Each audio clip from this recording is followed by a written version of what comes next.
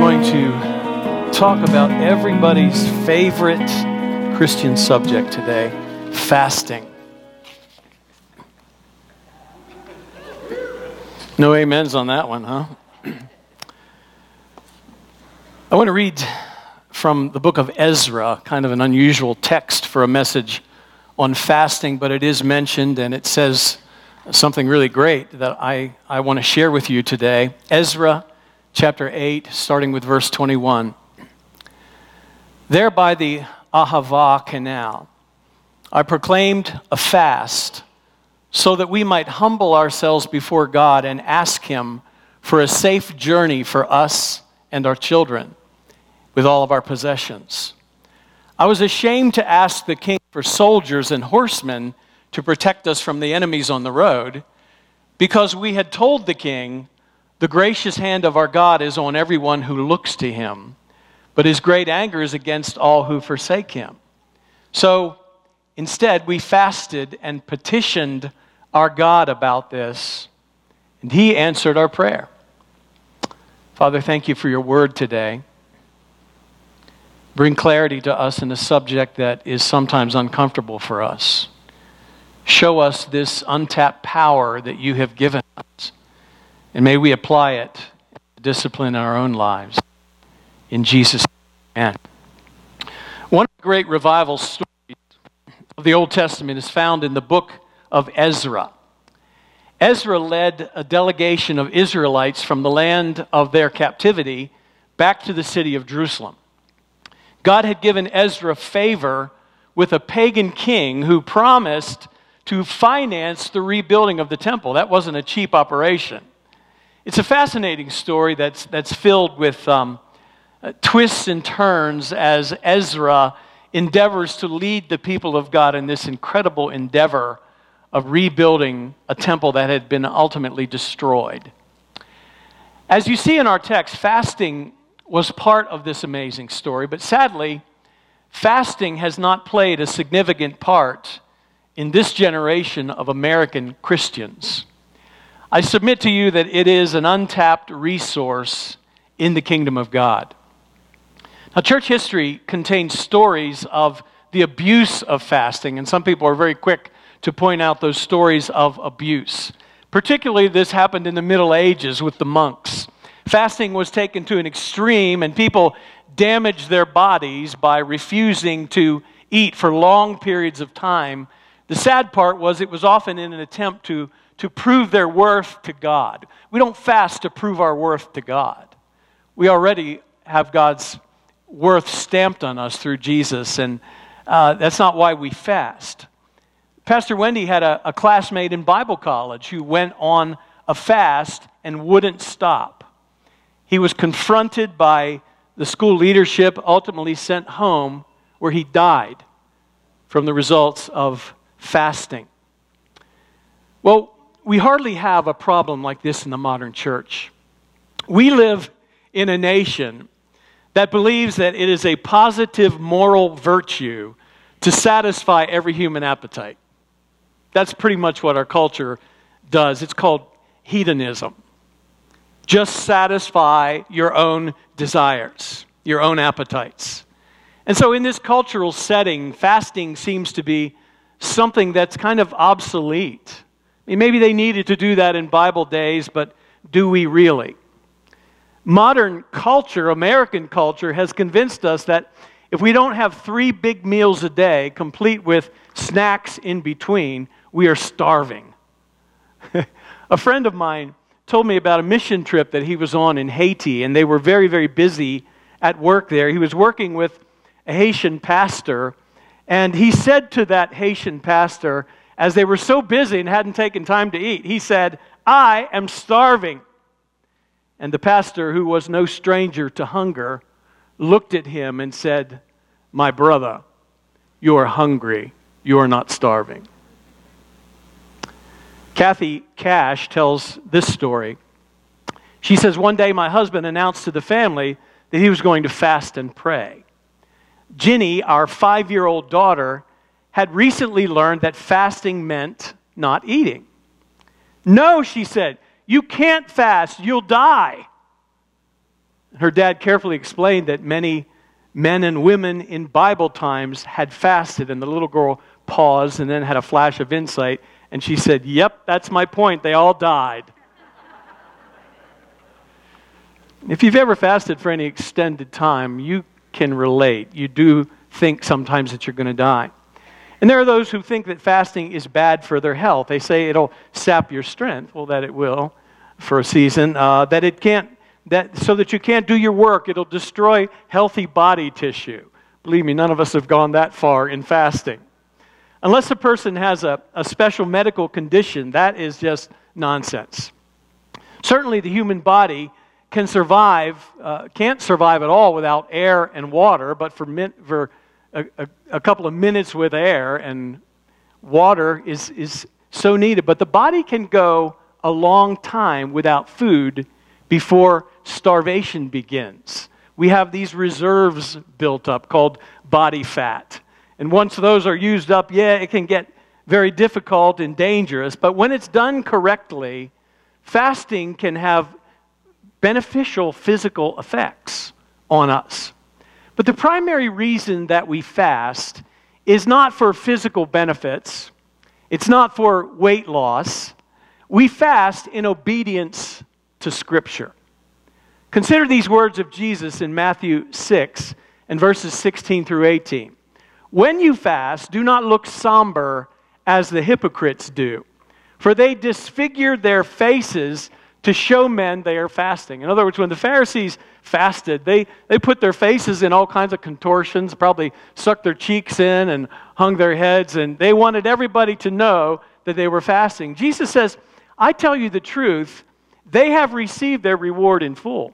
Notice Jesus didn't say they don't get rewarded. He says their reward is men seeing them. They get their reward in full.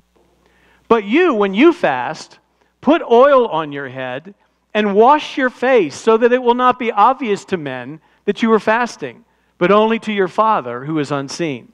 And your Father who sees what is done in secret will reward you." Jesus is saying here, fasting is not some spiritual merit badge that you throw out in front of everyone. It's something that you should do in obedience to the Lord. And this is very similar to Jesus' teaching on prayer in that same chapter in Matthew 6 and verse 2. He teaches on prayer and on giving. He says, when you give to the needy, don't announce it with trumpets as the hypocrites do. Can you imagine in Jesus' day when they were going to give an offering at the temple, they would blow a shofar. And of course, everyone would turn to look what's going on. And then clink, they'd drop their offering in the thing. They wanted to be seen by people. And so he talks about that when he talks about giving. And then he says in verse 5, when he teaches about prayer, he says, when you pray, don't be like the hypocrites. They love to pray standing in the synagogues and on the street corners to be seen of men. And so in that context, in the 16th verse that I already read to you, Jesus said, when you fast, don't look somber and disfigure your face. And what is interesting is that while Christians emphasize giving and prayer as a regular part of the Christian life, very little attention is paid to fasting. Yet Jesus, in this very chapter, makes no such distinction.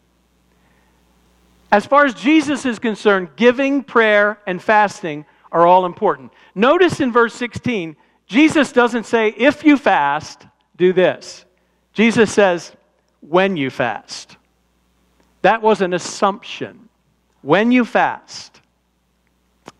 Now, that assumption of Jesus is also found in another teaching on fasting in a passage that is sometimes puzzling from the same gospel, Matthew 9. Look at verse 14. Then John's disciples, that is John the Baptist's disciples came and asked him, how is it that we and the Pharisees fast, but your disciples do not fast? And Jesus answered, how can the guests of the bridegroom mourn while he is with them?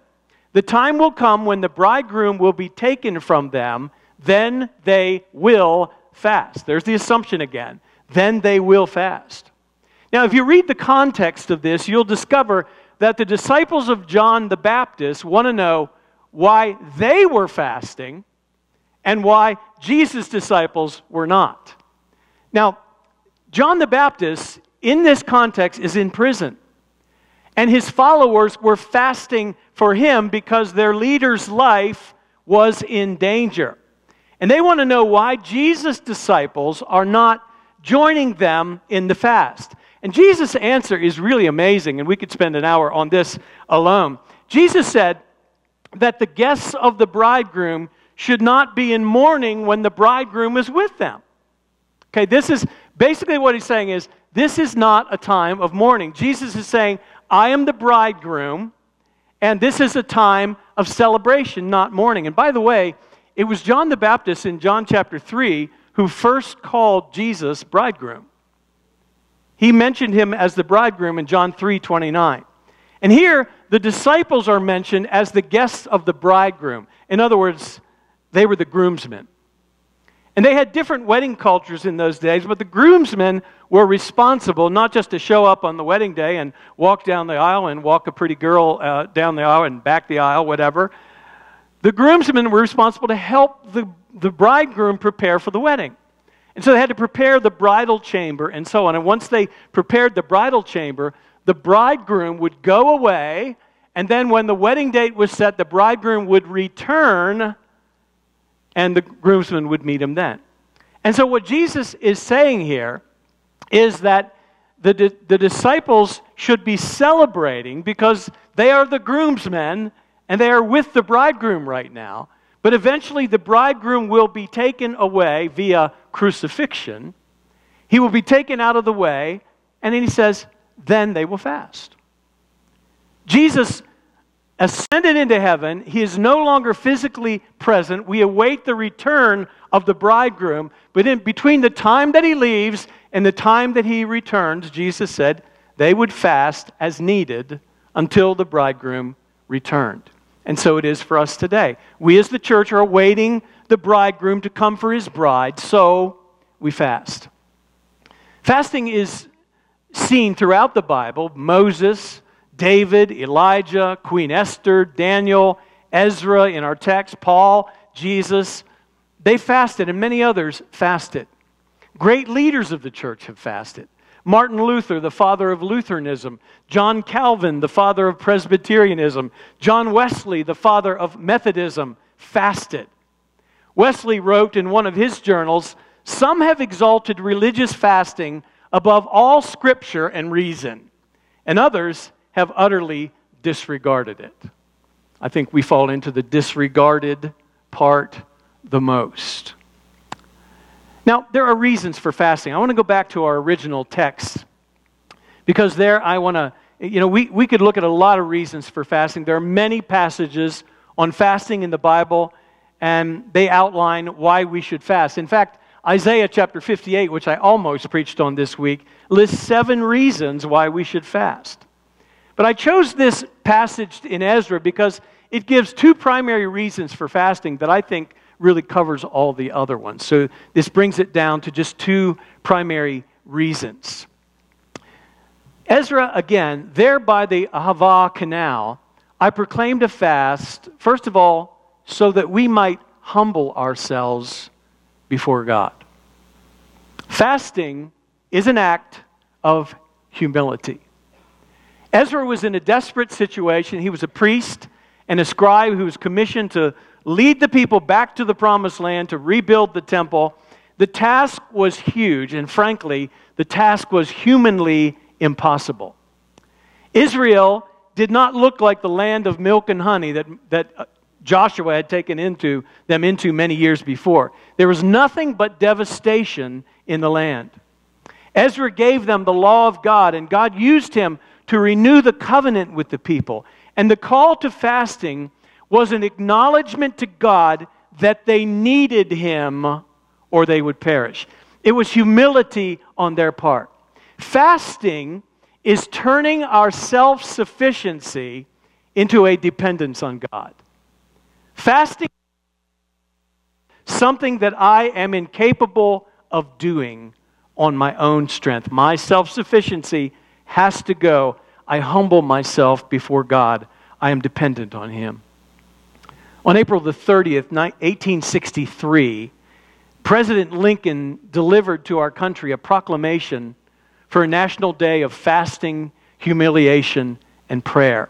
I want to read a section of that proclamation to you. We have been the recipients of the choicest bounties of heaven. We have been preserved the many years in peace and prosperity. We have grown in numbers, wealth, and power as no other nation has ever grown. But we have forgotten God. We have forgotten the gracious hand which preserved us in peace and multiplied and enriched and strengthened us.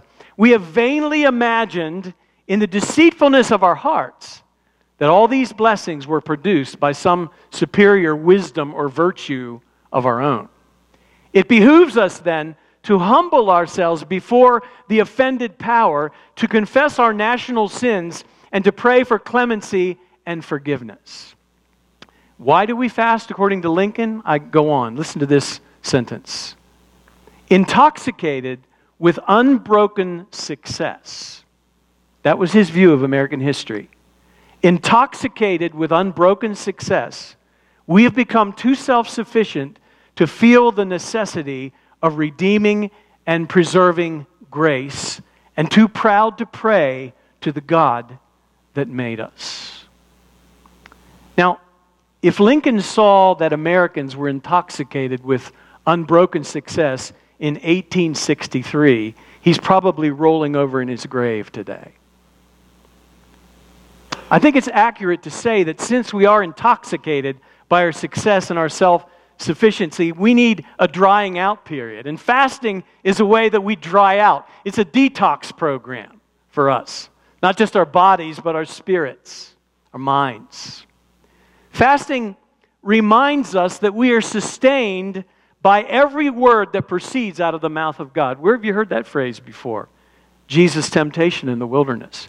He had fasted for 40 days and 40 nights. When the enemy came and offered him, tempted him to take the stone and turn it into bread, which Jesus could have done as the Son of God, he said, "Man shall not live by bread alone, but by every word that proceeds from the mouth of God."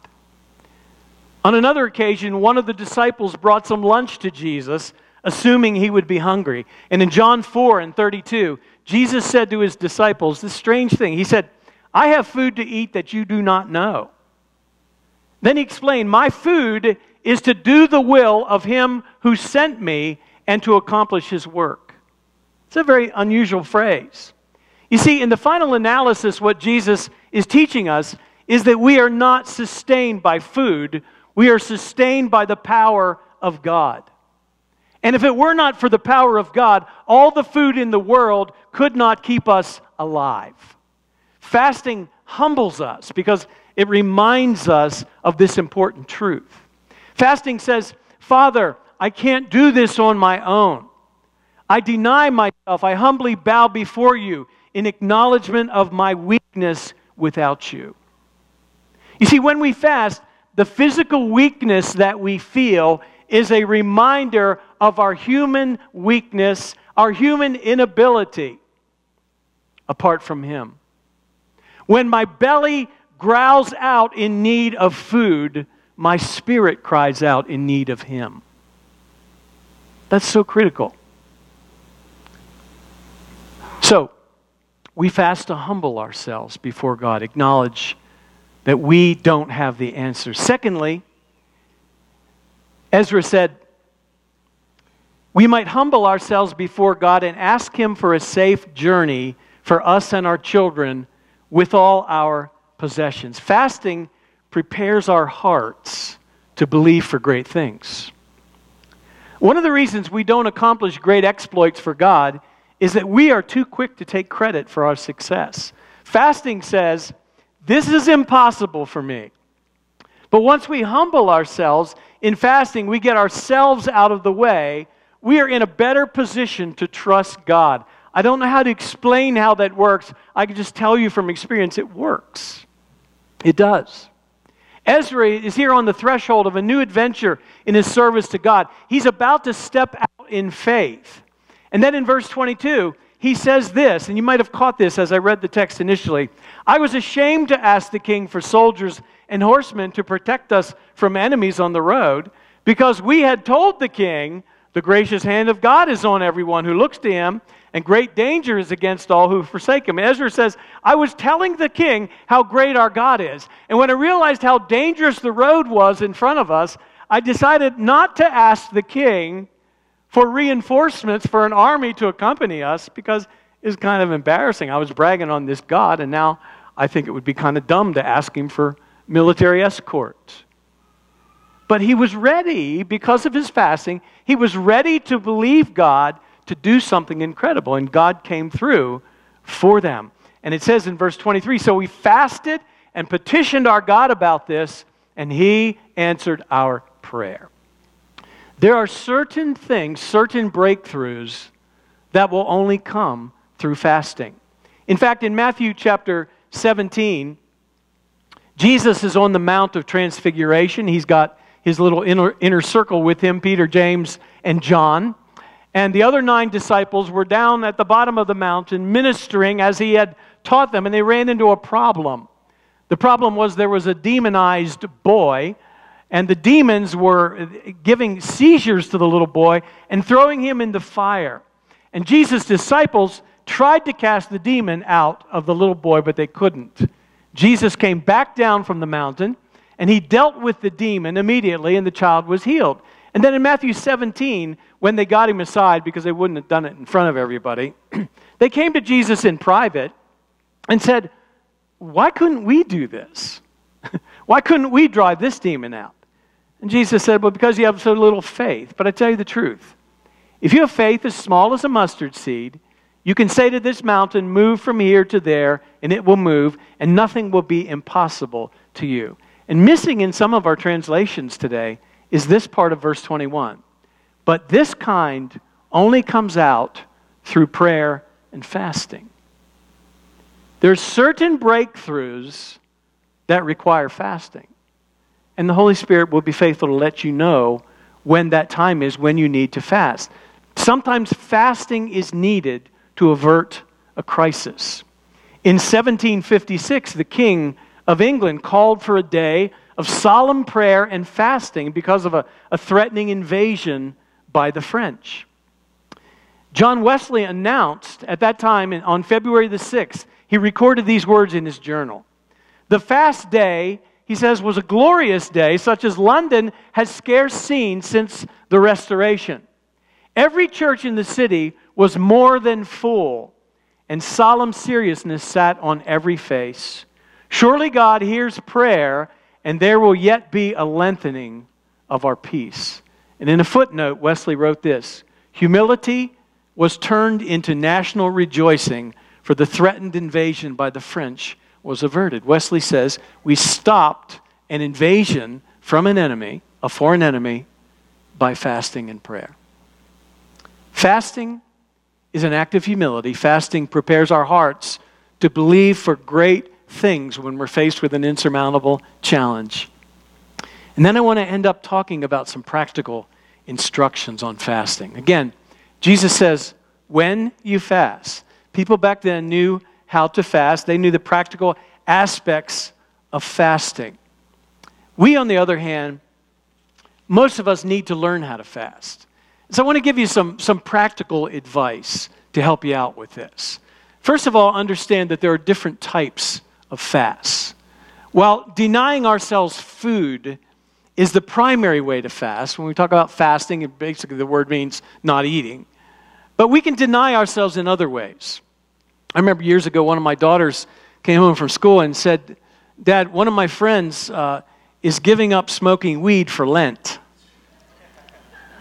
And that one doesn't work, I don't think. I'm not going to condone that one. But fasting is about denying ourselves everyday pleasures, wacky weed not included with that. You know, we can fast certain kinds of food, like we can fast meats, we can fast sweets, we can fast all foods and only drink water or even juice. I want to caution you, you must drink. Your body can go a long time without food, but it can't go long without water. Always drink when you fast. Always. You may say, well, God told me not to drink. No, he didn't. Drink when you fast, okay? The only person who ever fasted without drinking was Moses, and that's because he was 40 days in heaven in the glory of God. Don't think he needed it there when he went to the mountain. Personally, when I have issues sometimes with my metabolism, I get headaches when I don't eat something, I've gone on what I call communion fast. At mealtime, I'll take a piece of bread, a nice chunk of bread, good whole grain bread, and a glass of grape juice, and I'll just sit quietly and eat the bread and drink the grape juice in communion with the Lord, recognizing his body and his blood. That works for me. Here's one that modern Christians have never thought of, a media fast. Come on, put your phone down. Stay off of Facebook. Turn the TV off. Can you imagine what would happen to your spiritual life if you gave 1/4 of your TV time to God? 1/4 of your TV time spent in the presence of God. What do you think would happen? There are many ways to fast. The Bible even talks about married couples fasting by abstaining from sexual relations. That's in the Bible, by the way. 1 Corinthians chapter 7, if you think I'm making this up. I want you to notice when you read it, it is a mutual decision between the married couple. The husband or the wife does not say, God is calling me on a 5-year fast from sex. Marital sex should only be abstained from when it is the mutual agreement of both partners in any instance. So I just throw that out to say fasting can be done in different ways. And so there are different ways to do it. The next thing I want to say is start small and work up from there. I heard a preacher once say, I started a 40-day fast every day for a month. Let that sink in a little bit. Started a 40-day fast every day for a month straight. If you have a special medical condition or concern, maybe talk to your doctor before you fast, but there's something that you can sacrifice. There's something that you can give up. A good recommendation would be to begin with a 24-hour fast from lunch to lunch. Eat your lunch, begin a fast, skip dinner, skip breakfast the next day, end your fast with lunch. That is an accomplishment that gets you somewhere. It's a step that you take. Don't start real big. I was reading a book this week on fasting by a great preacher named Mahesh Chavda. I don't know if you ever heard him, but he has an incredible ministry, signs and wonders following his ministry. And he talks about the first time he went on a 40-day fast. Now, Mahesh is hysterical. He's hilarious when he tells stories and so on. So I want to read his story to you. He writes, when I observed my first 40-day fast in 1974 at the direction of the Lord, I was still a bachelor living in an apartment in Levelland, Texas, and was serving as the senior pastor of a church in that area. Now, I love potato chips, even though they're not good for me. I made the mistake of buying a huge bag of my favorite kind of potato chips just before I started the fast. And every morning after I began the fast, I would get up and walk through the kitchen just sensing those potato chips calling out to me. Hello, Mahesh. How are you? We are here. We are waiting for you, Mahesh. We are lonely. And we taste so good. I just gritted my teeth and stayed on the fast. The problem was that with every new day, the appeals from the lonely potato chip bag grew more desperate. Here we are, crunchy, salty. I rebuked them. I took authority over them. I bound them, but I did not cast them away. On the 18th day of the fast, I broke. I ran into my kitchen, took a hold of that giant bag of potato chips, ripped them open. I devoured every single potato chip right there in the kitchen. Then I turned to the Lord and said, Lord, I am a wicked man. Forgive me, Lord. Then I went and continued with the fast and finished the 40 days. A lady asked me one time after I shared this story, did you begin all over again? I said, are you kidding? I'm sharing this because I want you to remember that God has a sense of humor. If you set your sights on a 3-day fast and you only make it 1.5 days because you followed the McDonald's or the Burger King sign you saw in a vision, don't kick yourself too hard. You've still accomplished much, and God is pleased with your heart's desire for more of Him. Start somewhere. If you fail, keep on going. Another practical bit of advice is don't try to store up food ahead of time. Don't eat 3 steak dinners in one day to store calories. In fact, do the reverse. Cut down gradually before you begin your fast. Eat lightly in preparation for a fast. And by the way, don't overeat when you break a fast. I've not eaten for 3 days, so I got to make up for lost time. Fruit and vegetables, soups, broth, things like that are good.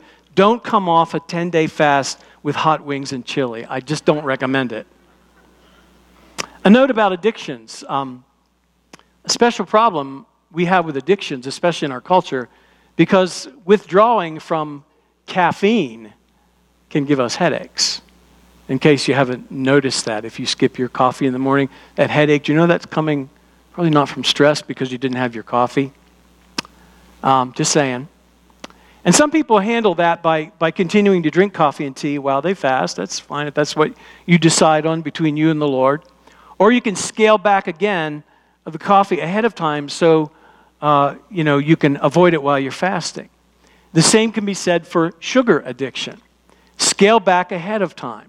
For me, instead of eating whole Hershey bars the day before, I just eat Hershey Kisses every 2 hours. I'm kidding. Wendy says, no, you're not. I am kidding. By the way, addictions like that are that severe, maybe you should consider fasting to break that bondage in your life. Just a thought. Throw out there. One final thing. Combine fasting with prayer. Someone said, fasting without prayer is a diet. Fasting without prayer is a diet. The point is that we should use the extra time that fasting affords us to pray and read the Word in a deeper way.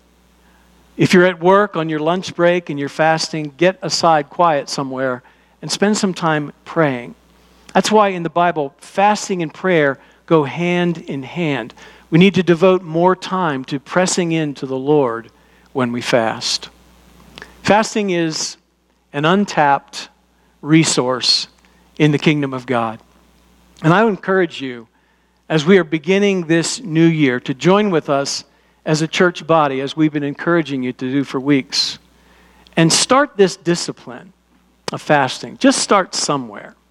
If it's just a meal, if it's sweets or caffeine or whatever it is, start somewhere and begin to tap into this resource that God has given to us. It's an individual thing, but do something in the area of fasting. You will not regret it.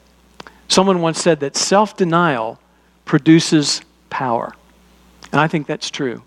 Anytime in the Bible you see self-denial going on, you will see power produced eventually along the line, the power of God operating. You want to live in the power of God. You want to see God do great things in your life. Begin this discipline of fasting on a regular basis and see what God does to bring breakthrough in your lives. Let's pray together.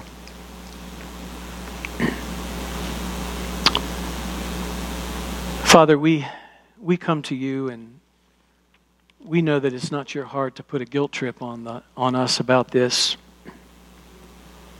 You want us to do this because you so desire to unleash things in our lives, produce the power that we desperately need. And you've given us this way of fasting combined with prayer to see breakthrough.